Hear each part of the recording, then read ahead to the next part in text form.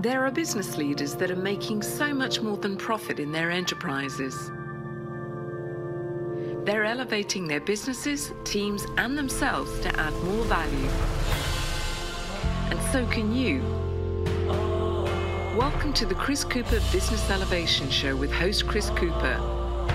If you were looking for ways to elevate success while contributing to a better world, you'll want to listen in for the next hour. Now here's your host, Chris Cooper. Hello, this is Chris Cooper and a big welcome to the Business Elevation Show. It's great to be back with you for another week and to have another fantastic guest. We've got Shawn Casemore on the show and it's great to have Shawn on the show. I think it's been 8 years now, I believe, since his last visit. So can't believe it was 8 years ago. He's still looking very youthful. So we're going to have him talking about the unstoppable sales machine and his latest book, and lots of tips and ideas for you to get really effective with your sales performance. And I want to say a big thanks to my guest. Last week I interviewed Mark Levy, but actually it didn't quite work out that way because Mark insisted that he interviewed me. And we came to some kind of a compromise. Mark's a fascinating man. If you don't know Mark is a propositioning, a strategy expert. He's worked with some amazing people. Simon Sinek is one of the people. He helped him develop his first kind of concepts. But he also, one of the things I love about him is he's a magician, and he co-created the #1 show in New York, the highest rated show on TripAdvisor. It's called, I was thinking now, it's called Chamber Magic, and it's more highly rated than Hamilton. I was looking forward to talking to Mark about all of this, and he said, no, we need to talk about your learnings and lessons from all your kind of health challenges, because we need to talk about how on earth you've kept so calm. But we explored that, and we bounced ideas around together. And if you're feeling at the moment that the world's kind of a challenging place, you've got some challenges that you're dealing with, I hope that you gain some inspiration from listening to that, some thoughts and ideas from Mark, from myself, on how you can keep yourself calm, be the calm in the storm, how you can move forward when situations are maybe challenging you. So let's introduce Shawn and introduce this show today. I don't know where you're listening to, where you are in the world, but do drop me the email, things like that. Do connect with me on LinkedIn. I love to connect with you all and find out what you're doing. But the one thing I think that is really common, doesn't matter what country you come from, and we have, I believe, about 50 countries access this show each month.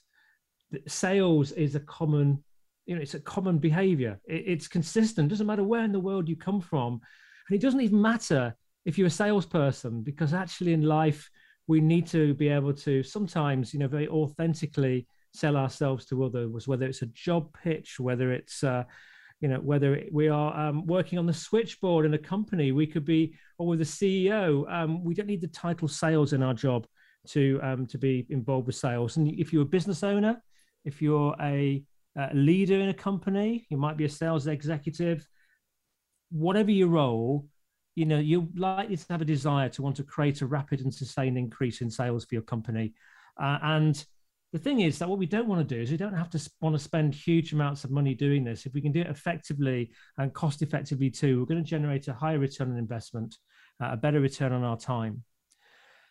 So I decided that it would be great to have Shawn Casemore on the show. I interviewed Shawn first, say, in 2014, and I was quite astonished by Shawn.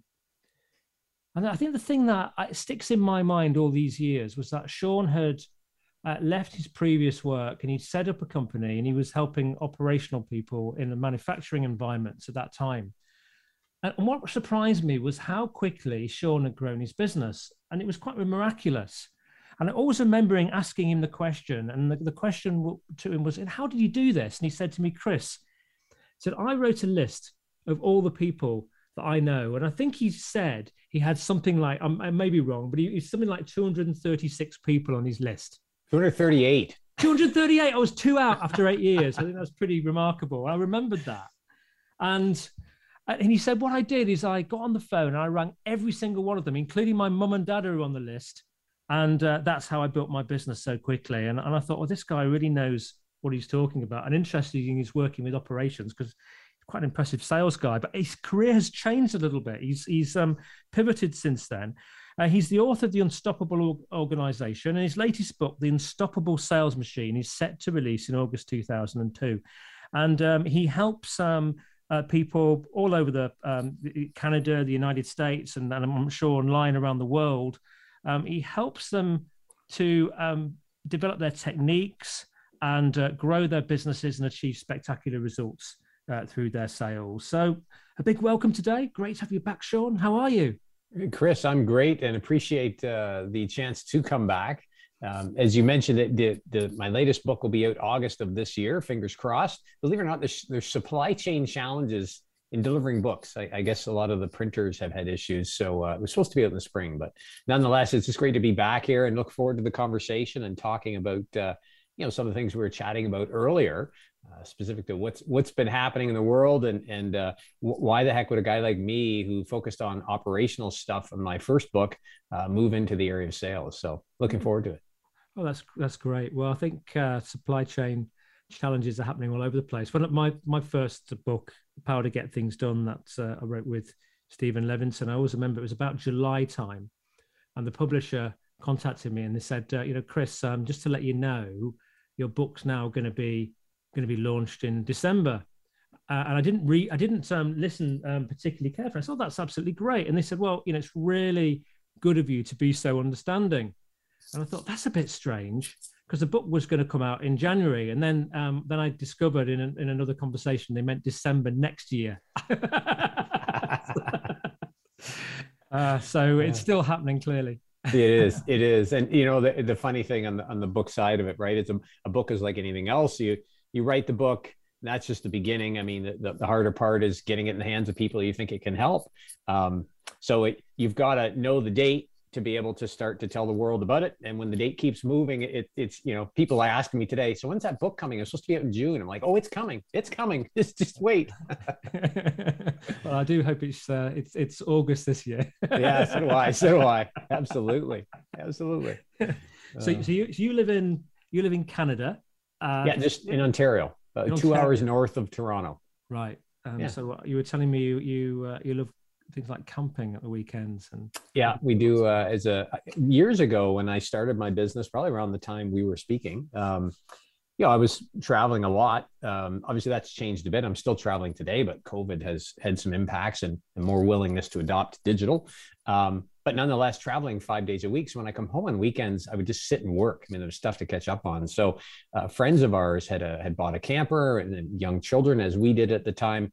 And, they said, hey, you should try camping. So we decided to buy a camper, and I've loved it ever since. I find it's just a great way to disconnect and decompress. And this will sound silly, but, I love baseball. I mean, I've coached my son's baseball teams in the past, and, my oldest, both my boys now want to play catch. So if we're at home here, and, they say, let's go play catch. Well, there's other things I should be doing, right? I should go make that phone call, follow up on something, cut the lawn, fix the light, whatever the case might be. But when you're camping, they say, go play catch. You kind of look around and say, well, yeah, I've got the time. So it's just a great way. And if anybody hasn't tried it because they don't appreciate being in nature or being laying on the ground, I have never tented. And since I was a kid, these are campers, very comfortable, easy to pull behind a vehicle, and take your family anywhere. So it's a lot of fun. That's where I've gone wrong, I think. I think only times I've done it is with the family is with tents, and my children are a bit older now, but particularly when they were young and no help whatsoever, and they're running off around the campsite, and you're wondering where they've gone while you put a tent up on a windy day, or or it's raining. Yeah, exactly. It's a trailer is a much different experience for sure. Yeah, it sounds good. Sounds really good, and I'm kind of intrigued. It's been eight years since we last spoke. I mean, what are the kind of moments for you over the last 8 years that have really, stood out for you, your family? What's been happening, and what have you learned?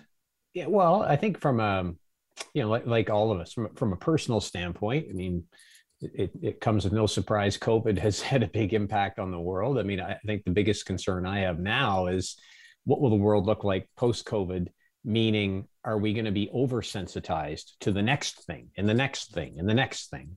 Yeah. Because I think what we've all learned, and pretty much everybody would agree, is, face-to-face human contact is important. We can do things virtually, and that's sufficient, but it's not as valuable, and especially in a sales arena, right? People that I know in sales, there's two camps. There's the people that like the virtual and they want to keep doing that and they don't want to go out on the road. And there's the people that can't wait to get out on the road and don't want to do the virtual anymore. And what I'm telling everybody is you've got to be able to navigate both, because it depends on what your buyer's preference is, right? Because some companies have policies in place that you can't go visit them. So, we've learned a lot from COVID. We've learned the value of personal connection.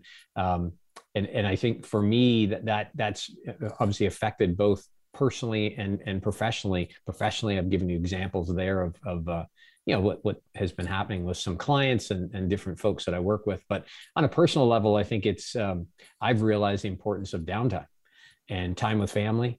As I mentioned, the changes that have happened over the number of years is now I value time at home, time with family more than I have in the past. Used to be when I started my business, I was running everywhere. You pick up the phone, call me, I'll be there Tuesday, right?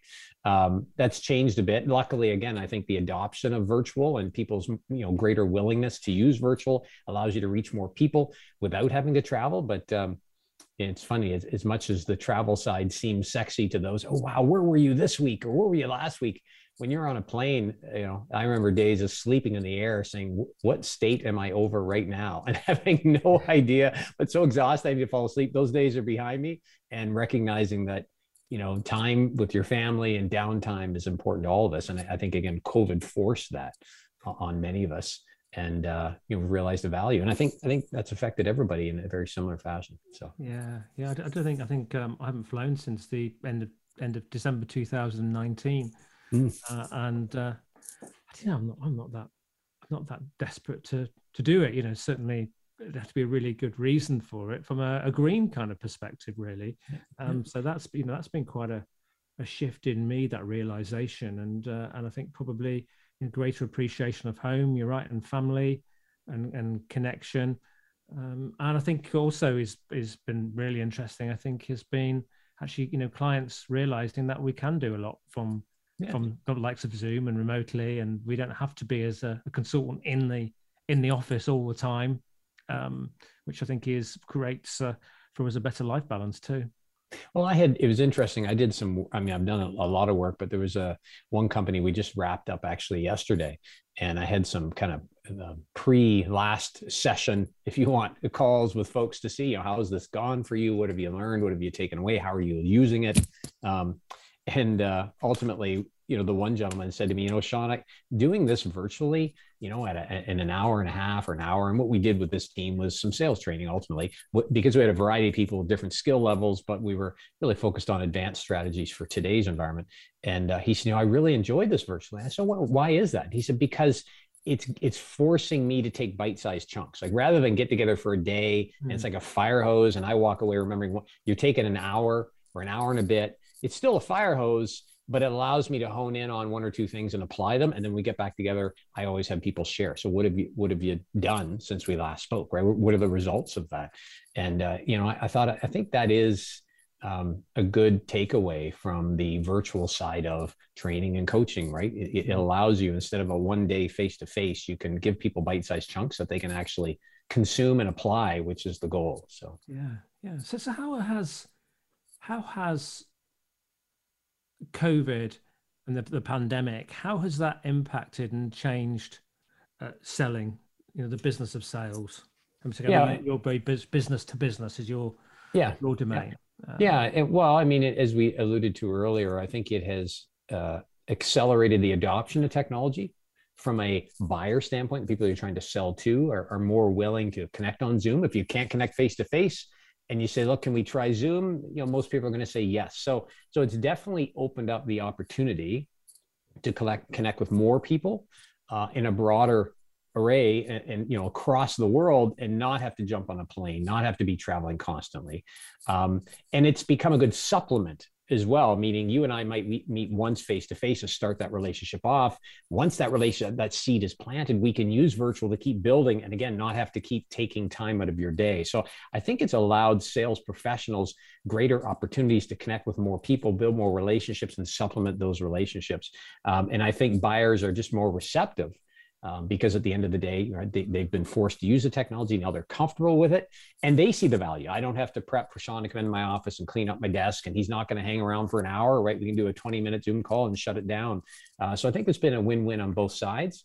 But again, from a sales perspective, I tell folks, don't just rely on technology. You've got to be willing to use multiple different tools and methods depending on what your buyer's preference is. If you're trying to sell to somebody who's in their 70s, they probably want to meet with you face-to-face. If you're trying to sell somebody in their 20s, you better be on the social channels they're on and engage that way.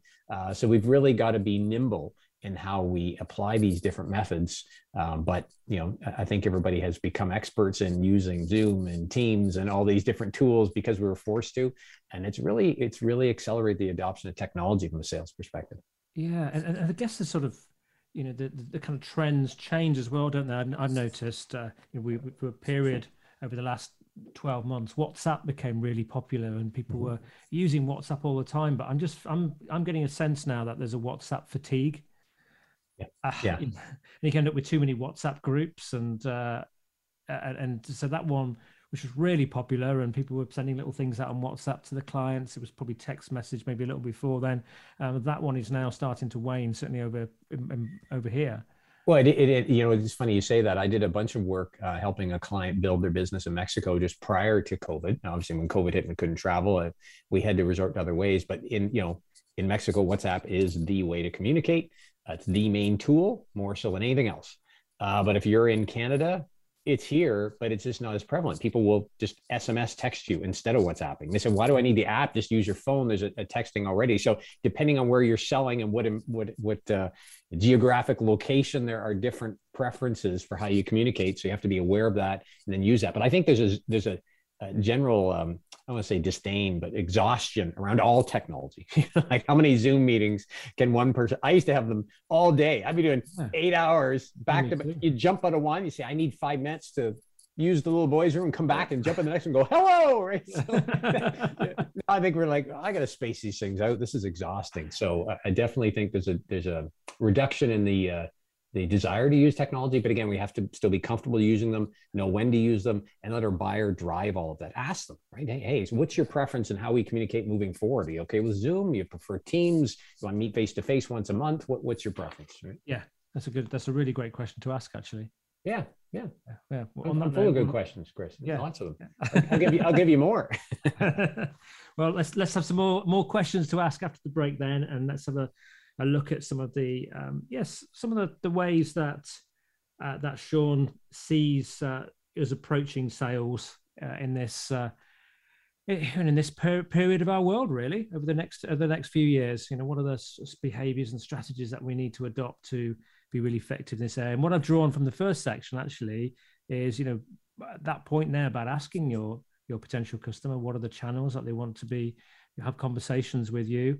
I think is really, really important, and to understand whether that's high tech or not, or get a sense, because it's actually what you need to tailor it to them. That's what I'm getting a sense of.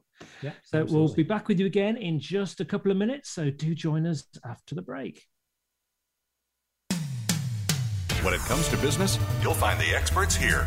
Voice America Business Network. Would you like to work personally with the host of this show to help realize your potential? Chris Cooper supports business leaders and high potential individuals to achieve greater success in their businesses and careers. Support includes the opportunity to join a high return group mentoring and mastermind program called the Achiever Program. One-to-one mentoring and coaching, facilitated leader development workshops and speeches. Email info@bemoreachievemore.com to arrange a free, no-obligation consultation to see how Chris and his team can help you. Voice America programs are now available on your favorite connected device, including Amazon, Alexa, and Google Home. Through streams with Apple Podcasts, TuneIn, and iHeartRadio, listening to your favorite show is as easy as saying the show name followed by the word podcast. Hey, Alexa, play Finding Your Frequency podcast. If that doesn't work, try adding on TuneIn or on iHeartRadio or on Apple Podcasts. We hear it and read about it every day in the news. America is heading over a fiscal cliff. Home prices are still receding and unemployment growing. How can you preserve and increase your wealth in this kind of economy? Tune in to Turning Hard Times into Good Times with host Jay Taylor. Jay will explain the decline of our monetary system and the economy, and will give you winning investment ideas and the tools to protect and increase your wealth. Turning Hard Times into Good Times with Jay Taylor can be heard Tuesdays at 3 p.m. Eastern Time, 12 noon Pacific Time on the Voice America Business Channel.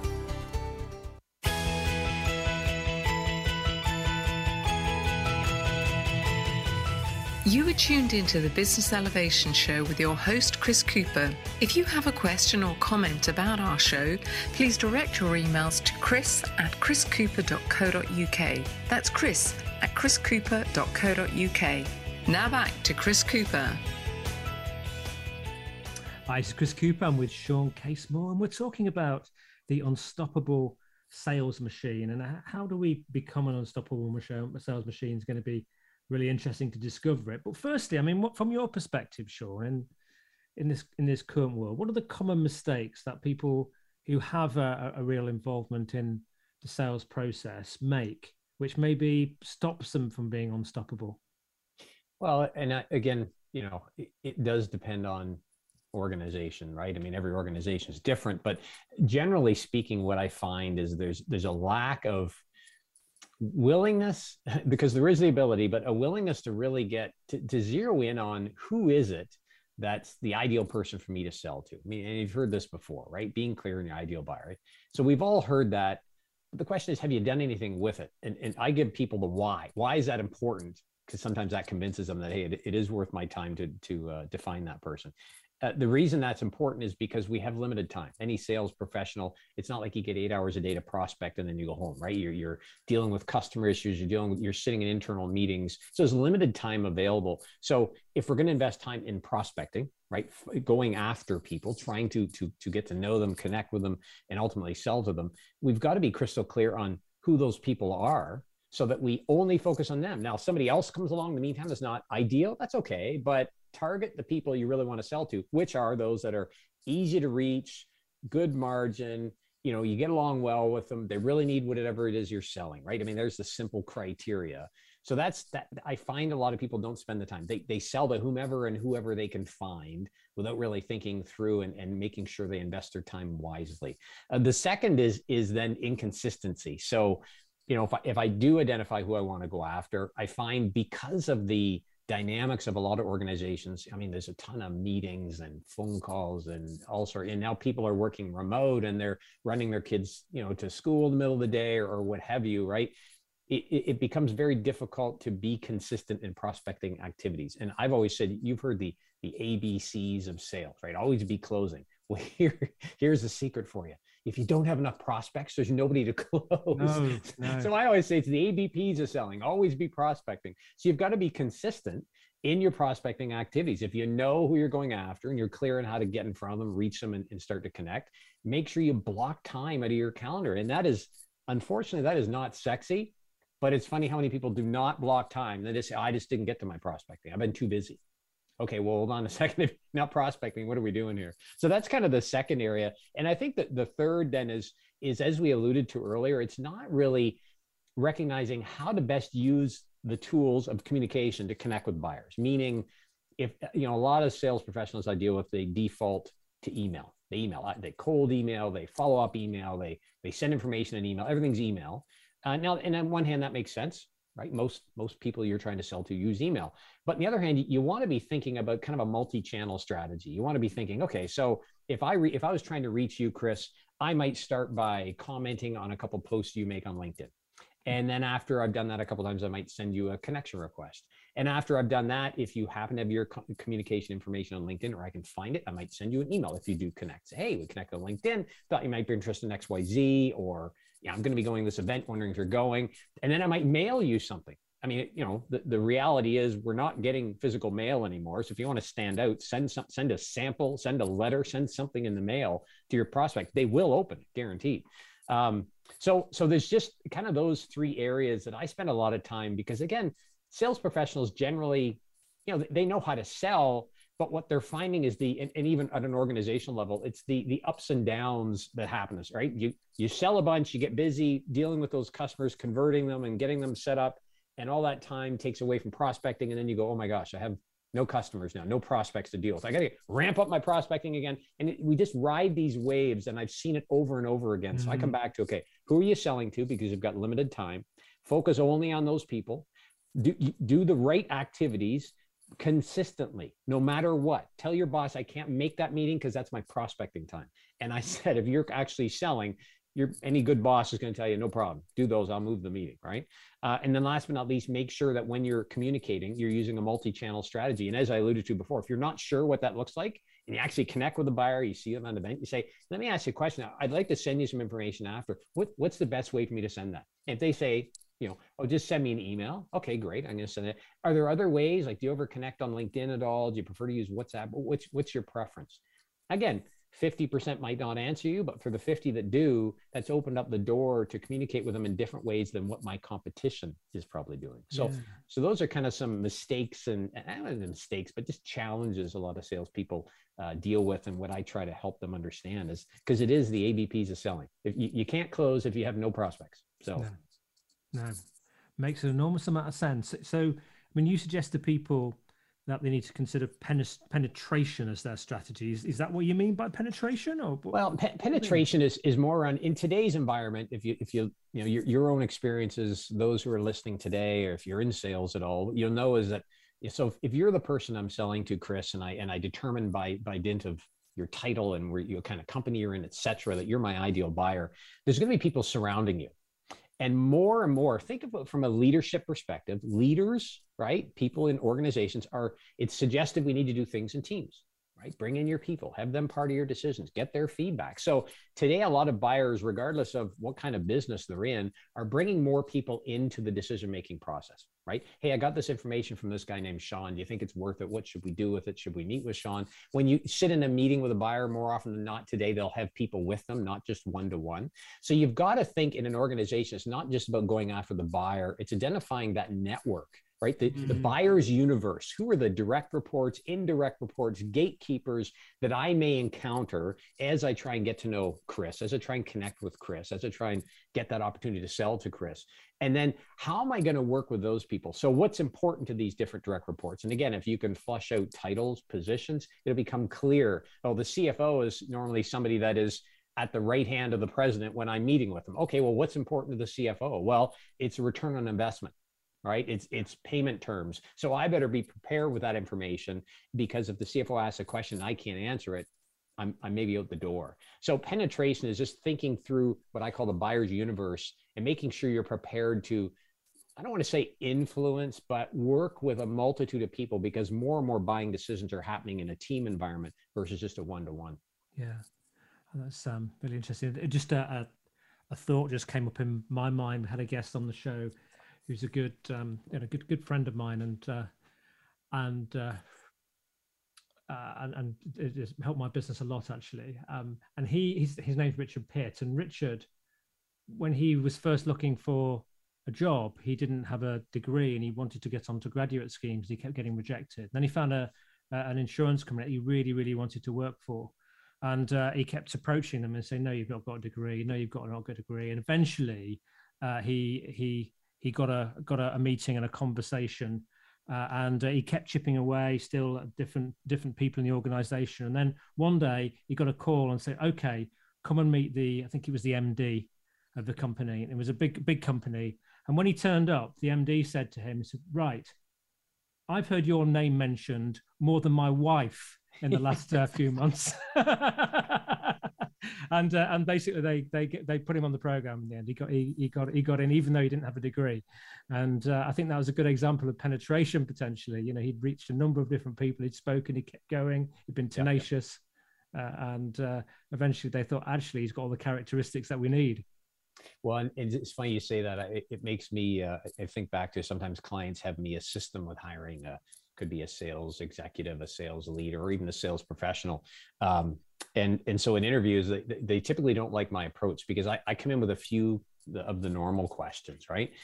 But I'm very much focused on the individual. So depending on your response, I may take that interview in different ways. So those that like standardized approaches don't like my approach. But if you think about hiring somebody in sales, for example, sales is all about people. It's about the language. It's about being able to, respond on your feet well, right? Be in the moment. Again, depending on what you're selling, obviously. But, so I'm always trying to judge the person. So what if about this situation? And you mentioned this, how would you respond in that manner? No different than our conversation here. We have some questions we're going to talk about, but then you might dive down into something if something piques your interest. That's not typically how interviews are handled. They're handled very scripted. We all have our questions and we each take turns asking them. But that's not the way to hire somebody, because fit, right, within a team based on that team's culture is much more important than experience, which is what I think your friend, right? If you're the MD, you're thinking, jeepers, this guy is penetrating the organization. Like, he is not stopping. He's unstoppable in his desire to get this job. If he's that unstoppable now, what would he be like working for us? Right? What would that be? You see that, and then you go, hold on, forget the university. It's the skills and the application skills that matter, not a degree of paper. A degree in paper is great, gives you some foundational information, but you can always go get some of that later. But what I want is the application of skills. So I think it's a good, it's a good, idea that MD had and hiring, because that's how you want to approach hiring. And I think it's a really interesting point there that you make about being prepared to be completely flexible. Yeah. I know, I used to train salespeople for a confectionery company many years ago, and they would go in with their presenters, and they would go in with their slides, deck of slides, and they go in with their questions, and at the end of the day, it was about relationships and how you left people feeling, and being able to be flexible, and I think. Therefore, I'm kind of interested in that point, where I think there's a balance where, and it's a bit like this interview, we've identified some questions, but we'll go off piece. We'll go and talk what we need to talk about. And I think there's something important about that, because I noticed once I dropped some of the presentation and I actually went in and listened, asked questions, and responded and was flexible, the level of success I had with selling was far, far better than a structured approach. Absolutely. And to your point, right, when you say slides, it makes my skin crawl. And it's not that slides aren't valuable, not that you don't need them, but too many sales professionals that I interact with, meet with, the slides are their crutch. So you and you agree to have a meeting. I've got my 62 slides, right? And then what happens is I spend our time together going through those slides. Let me tell you about this. Let me tell you about this. And if you're really lucky, I might ask you at the end of every couple slides, does that make sense? Is that okay with you? Does that sound like your situation? Throw the slides in the garbage. Go in with a handful of deep questions. Stay in the moment. Depending on the person's response, dive deeper, because you want to walk away with that meeting being 100%, crystal clear, if you will, as to how can I help you? What value will that bring? And what's the return on investment you'll achieve? Yeah. And I can't do that by flipping through slides. And I find that's very common in the SaaS environment, right? We got to have that perfect slide deck to use. And it is an important tool. But too many sales professionals, it's a crutch. They can kind of, like what we're, turn their camera off on Zoom and just show the slides. Well, that's not going to help you build a relationship. That's just going to show slides. So you have to be in the moment and have questions ready. And if the buyer says, and I always tell people, first question, any meeting ever the buyer is something to the degree of understanding the buyer's needs. So, hey, appreciate you meeting with me today. There's some things I was going to go through, but before we do so, just curious, what did you want to make sure we talked about? Now, if they say, I don't know, you tell me. Okay, well, we'll get started. But if they've got some things that take you to slide 61, that's where I start. Well, to begin with, let me answer your question, right? Because I'm letting the buyer drive. That's what, today's buyers want to drive. They want to make their own choices, their own decisions. They don't want somebody telling them what to do. And it's because of, the environment we're in. And anything you've bought lately online, how frustrating it is when you go to buy it and you got a question, you can't get an answer from somebody, or it drives you down to something else. You're like, I just want to buy this and move on. We've become so programmed as people as to, we get what we want when we want it, that sales professionals need to cater to that. They need to be in the moment, listen, ask good questions, obviously listen, and then cater that presentation or that discovery session based on the feedback they're getting in the moment. Otherwise, we bore the buyer to tears. Yeah. And then they're just saying, well, that guy, he had 62 slides, didn't tell me anything I didn't already know. I could have found that online. And we're not really adding value as sales professionals. So we'll talk about that more. But I think you say presentation, like, oh my gosh, how many times I've written it. But here's my presentation. Great. Show me the presentation. Well, there's 62 slides. Oh my gosh, one per minute. This is going to be exciting, right? Yeah. I mean, for many years of my career, I was a buyer, and I'm quite big picture, and I'm very relational in my sort of style. People are really important. So that connection is really important. And when somebody goes behind a slide deck, or it's a very detailed slide deck, as well, I would just get so impatient, and my mind would be drifting on to, how can I get them out of here? Yeah, exactly. Or if you're online, you just turn the camera off and start checking email and doing something else. And you have to keep it. It's funny that on slides, if you are doing it virtually, using slides, the rule of thumb is lots of slides, lots of color, keep them moving. But what I always suggest people do is you got to keep changing the screen to keep people's attention. But if I go into a slide and I talk about it for a minute, then I'm going to shut the slides off and come back to where it's just you and I and then ask you some questions, just like I would in a face-to-face, and try and continue to build the relationship, and then jump back into a slide for a minute, then back to us. Is it a lot of flipping and screen changing? Yes, which is what keeps the buyer's attention, because they know I'm going to shut off after the next slide and bring us back up and talk about it. So it's just a very different way of presenting, and it's much more engaging for the buyer, and it's helping you build the rapport, the relationship, and understand what their needs are, so you can align with them. I suppose the point here is that if you're a buyer and you've got several companies coming in, maybe it's several. We're going to do some sales training, and Shawn is one of those people who's going to potentially provide the training, and on paper, all of them could do the job potentially. However, when I was a buyer, the thing I was looking at is, could we work with this person? Would he get on well with the people he's going to train and develop? Would they enjoy working with him? Would they come away feeling engaged and motivated and inspired? Because often it's the human element which is the differentiator, I think. Mm-hmm. Yeah, agreed. And it is, right? I do a lot of speaking at events, kickoffs, keynotes, that kind of thing. And sometimes that leads to them having me, do some sessions with, training those that are there.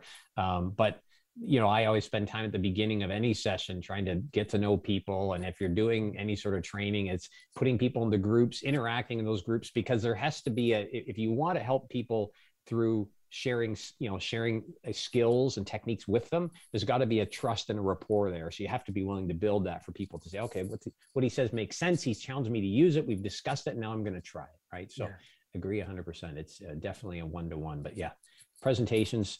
I first thing I do with any new salesperson is pull the presentation away and say, let's go do your first couple meetings here or discovery without any slides at all. Because I don't want you getting used to having them as a crutch. So. Yeah, fantastic. Well, after that, we're going to go to a commercial break now, and then we'll find out a bit more about some of the key messages of the Unstoppable Sales Machine, some ideas that you can consider now that you've gone and thrown away your presentation slides, you've ripped them up, put them in the bin.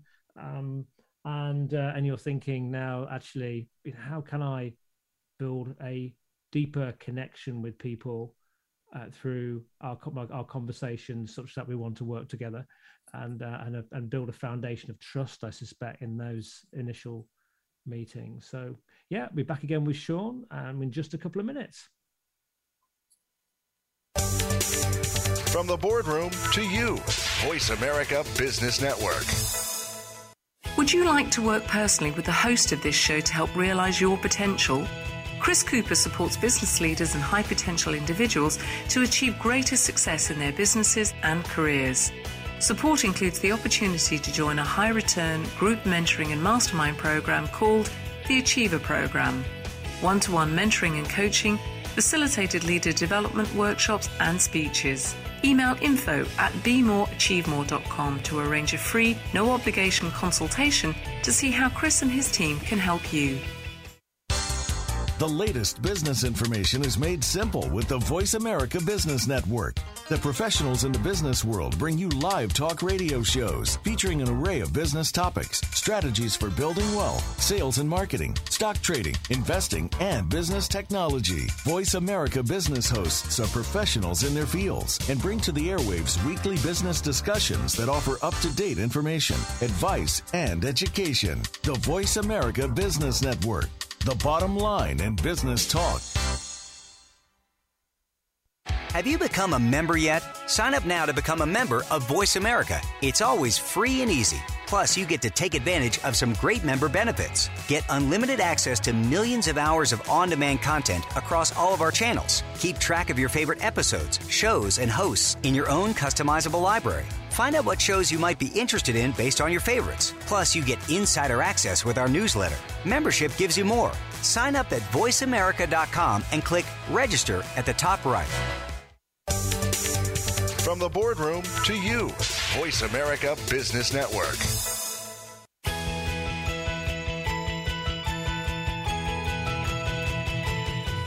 You are tuned into the Business Elevation Show with your host, Chris Cooper. If you have a question or comment about our show, please direct your emails to chris@chriscooper.co.uk. That's chris@chriscooper.co.uk. Now back to Chris Cooper. Hi, this is Chris Cooper. I'm with Shawn Casemore, and we're talking about sales. We're talking about Shawn's some of the thinking from Shawn's book, The Unstoppable Sales Machine, but also all of the training that he does to help people to elevate the quality of their sales. But I mean, why, Shawn? Why did you write this book? Why did you write The Unstoppable Sales Machine? Because there are a lot of sales books out there. Yeah, and so it's a good question, and I think if I go back up a bit. So my last book, the one that's out already, the one that's been out since 2017, is The Unstoppable Organization. And I wrote that because I was doing a lot of work at that time with sales teams and leadership teams, if you will, operational leadership and sales, kind of a combined. And my conclusion at that time, and the reason I wrote that book and what it really shares, is building a foundation within a company in order to help it grow. Meaning that if you have the best sales force in the world and they are kicking it, but as soon as orders come in the door, you can't deliver on them, you got disgruntled people ticking off customers, you're not going to sell. So you got to build a foundation. So that book, The Unstoppable Organization, was all about building the foundation. And it was representative of the work I was doing more and more with sales teams, customer service teams at that time. And then over the years, especially when COVID hit, a lot of people started calling me saying, oh my gosh, we've always sold face-to-face. We don't know what to do. Our sales teams are sitting around. Are there technique strategies you can help us with? So like many, a lot of the work I ended up doing, speaking at conferences virtually, right? Using Zoom, doing interactions from a training perspective virtually. And so through that, was realized that there's so many salespeople out there that are they're isolated from the company. They're this group of people, they're trying to sell, but they're disconnected from marketing. And the kicker was in 2019, I think it was completed, but early 2020, Gartner brought out a study that told us what we already kind of knew, is that today's buyers, B2B specifically, spend about 60+% of their time researching before they ever talk to a sales professional. And then about 17% of their total time out of 100 is spent with a sales professional, split into the number of sales professionals they meet. So you meet with 3 people, you're spending like 6% of your time with each. So, again, tells us what we already know. It verifies for us or validates that buyers are coming with a predetermined idea of exactly what they need. And if you don't say the right thing at the right time, you're out the door and they go to the person that will.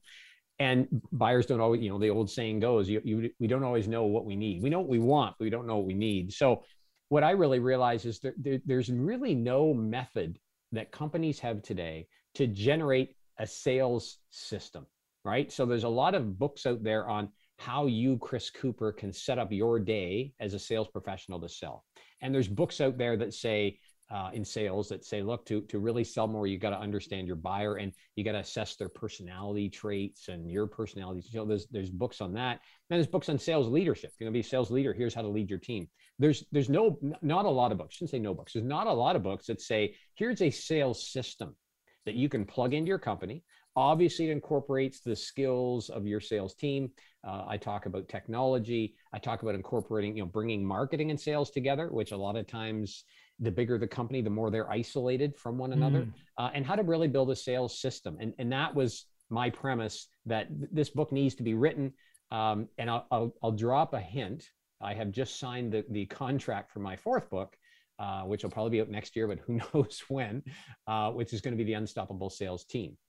Because with the system in place, right? So we've got the foundation, the Unstoppable Organization. We've got the system, which is my book in August, The Unstoppable Sales Machine. Now I'm going to talk about how do you build the team on top of that really can thrive within this machine to achieve the ultimate result. So I do talk about that in the book, but I really want to hone in on it. So long-winded answer to your very short question. Yeah. and I mean, are there any... Is there a key sort of message in this then, in respect that, well, it sounds like there's a message around needing a system, but we aren't just talking about the sales function themselves, are we? We're talking about the whole, that the whole company needs to gear itself up to be effective with a sales process, not just a salesperson. Well, the book, The Unstoppable Sales Machine, really talks about it. It takes a look at where we're at today, and it touches on a lot of the things we've been discussing, right? How buyers are now more accustomed to technology. Buyers today are more apt to do research before they ever connect with sales. Buyers are spending less and less time with sales professionals. They want to drive the sales process themselves. It's becoming more and more complex for buyers to make decisions. And therefore, they're looking for salespeople to help them with that, not make it more complex, not bring the 62 slides that we talked about earlier. So, based on all of those findings, the book really walks through, here's the environment that we're in today. Here's how your sales people need to navigate that.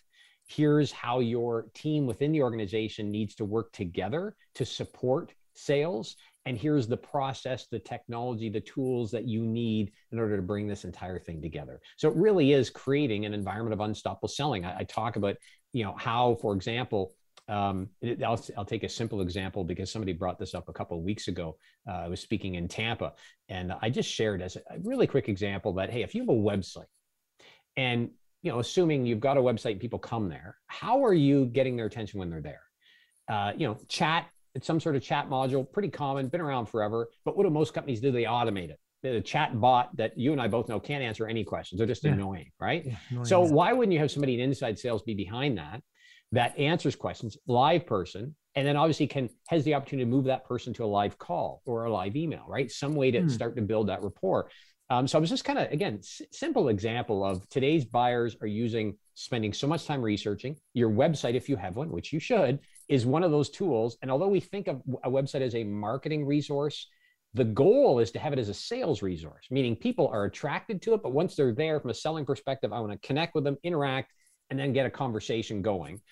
Who in your sales team is actually, there monitoring? And a guy jumped up and said, that's my takeaway. I just emailed my marketing guy. We're putting the chat module on right now. So he talked to me at the break and he said, that was just a great takeaway. And I said, well, step one, good for taking action. Step two, who's going to be behind it? He said, well, I haven't thought of that. I said, don't just create it and let it sit. Put one of your good inside salespeople behind it, give them some scripts, no different than you would an outside salesperson, and make sure their goal is to move them from chat to some sort of call or email or something. We want to start to personalize this conversation. So it's just, the book is full of simple techniques like that, but thinking about where we're at today in selling, how that's influenced, our buyers' behaviors, and how in sales and as organizations collectively, we need to shift in order to capture those sales and put a system in place that makes it unstoppable. Makes a lot of sense. I'm kind of intrigued, having known you. So we first met 8-9 years ago. If you look at the younger you, when you set up your business initially, or maybe when you started working in the workplace, and then let's think about when you set up on your own with your own business. I mean, what would the older you now, the more mature but still youthful looking Shawn Casemore, what would he tell his younger self in terms of advice? You know, I think it's funny, you know, going back, I've wondered, here I am running my own business, have been now this is the longest job I've had. Let's put it that way. Since 2009, I've been doing this. And, you know, I think back to when I was young, you know, the first quote unquote job I had was cutting lawns and shoveling driveways. We get snow in the winter. So at one point when I was, I think 13, I had 9 lawns, and in the winter I had 6 driveways, and I shoveled roofs and I painted fences, and very entrepreneurial. And then, you know, got a job and kind of went into the corporate world. And when I was, you know, going off to college, I had no idea what I wanted to take, no clue. I just kind of randomly picked a course and took it, right? It was a 3-year diploma program. And that, you know, set me off on a path in a career. And initially, which is funny, I worked in supply chain. I worked in purchasing. I always tell sales people that I work with and at conferences, I've been on the other side of the table, so I can tell you exactly what the people you're dealing with. If you're dealing with a purchasing agent, a buyer, I can tell you exactly what they're thinking, what they're looking for. But that career then eventually led me. I didn't find it that exciting, and it moved me into some operational roles. I've led teams since I was 23, and then, long story short, when I moved back to where we live now, which is my hometown, it wasn't the days of like today. There was not many jobs out there. And if you did get one, you had to know somebody. You know, it wasn't like today where you can't find anybody for anything. So I came back, and there was an ad in the local paper to sell cars. And I've always been a car fan. So I like cars. Let's see what happens. And I took that job. I was there for not quite a year, and absolutely loved it. I mean, when winter comes, there's not many cars being sold, and I moved on to other things, but I just loved it. And I moved from, I think I started in May. By July, I was top salesperson. And there was 2 guys that had been there over 10 years. And it was just because I just really enjoyed it. So I went into a different role for a period of time, again, kind of back to more of an operational, did not enjoy it. And so when I started into this, I thought, well, I'll focus on leadership. And that evolved. And today I've come full circle back to sales and interacting with people, kind of that entrepreneurial side. And so I would, you know, I guess I took the long path to get here. And I wish and I tell this to my boys all the time, you know, when you're thinking about what you may do in school beyond just, you know, going into high school and you know, after that, don't get caught up in the whole idea that you have to go to get a certain course or program, right? If you're not sure what you want to do, that's okay. Take something that's going to open as many doors as possible, because you'll learn as you go as to what you really enjoy and what you're good at. And that's really the ideal. So many people today are in jobs and roles that they just despise, and they're locked in. And, you know, as you know, right, being an entrepreneur is ups and downs, but at least I'm happy. I'm doing what I love doing, and I do what I enjoy doing, which is helping people. And so I think that would be my advice, that it's okay to not know where you're going early on.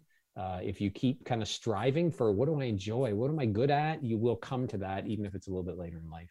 Yeah, it makes a lot of sense. And it's funny, isn't it, how sometimes those different roles that you did in the past, they don't always make sense at the time why you did them. But ultimately, like, you know, you've expressed with your work now, you know, both your sales experience and your procurement experience, that you know, they've come together and benefit your clients. And I'm a little bit the same. I've worked in sales, marketing, procurement, HR, training, and logistics before I got into working, setting up a company and working for myself. And but actually, all of that is helpful, because you've got a better appreciation of what a company's really about, not just a niche. So I can imagine you're adding lots and lots of value for your clients with that experience. So do you have a final message you'd like to leave us with? Well, you know, I knew you're going to ask that question, Chris. And I mean, I guess it depends on those listening, what's important to them. Obviously, if you're looking to install a sales system, I mean, in August, grab a copy of that book. You can always visit my website and connect with me there, and I'll put you on a list. It's ShawnCasemore.com.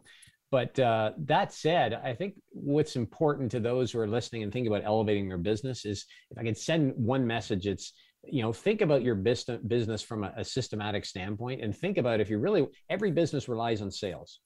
Hard stop. You can't have the best operation, no sales, and survive. So you need to create a systematic way of generating sales. That's going to require getting a lot of people on board, not just focusing on sales.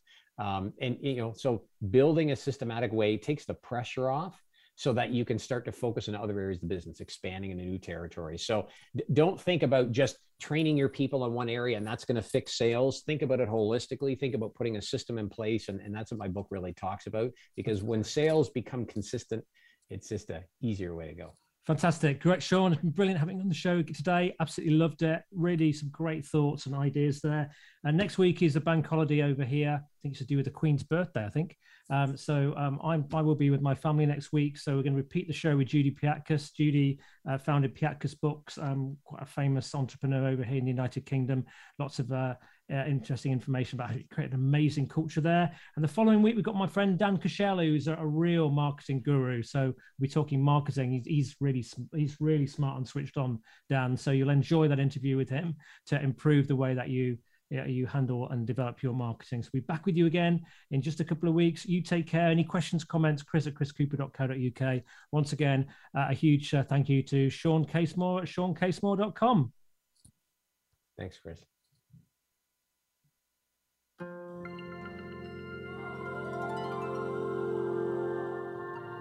We thank you for listening to the Chris Cooper Business Elevation Show. Please join your host, Chris Cooper, again next Friday at 8 a.m. US Pacific Time on the Voice America Business Channel. Be more. Achieve more.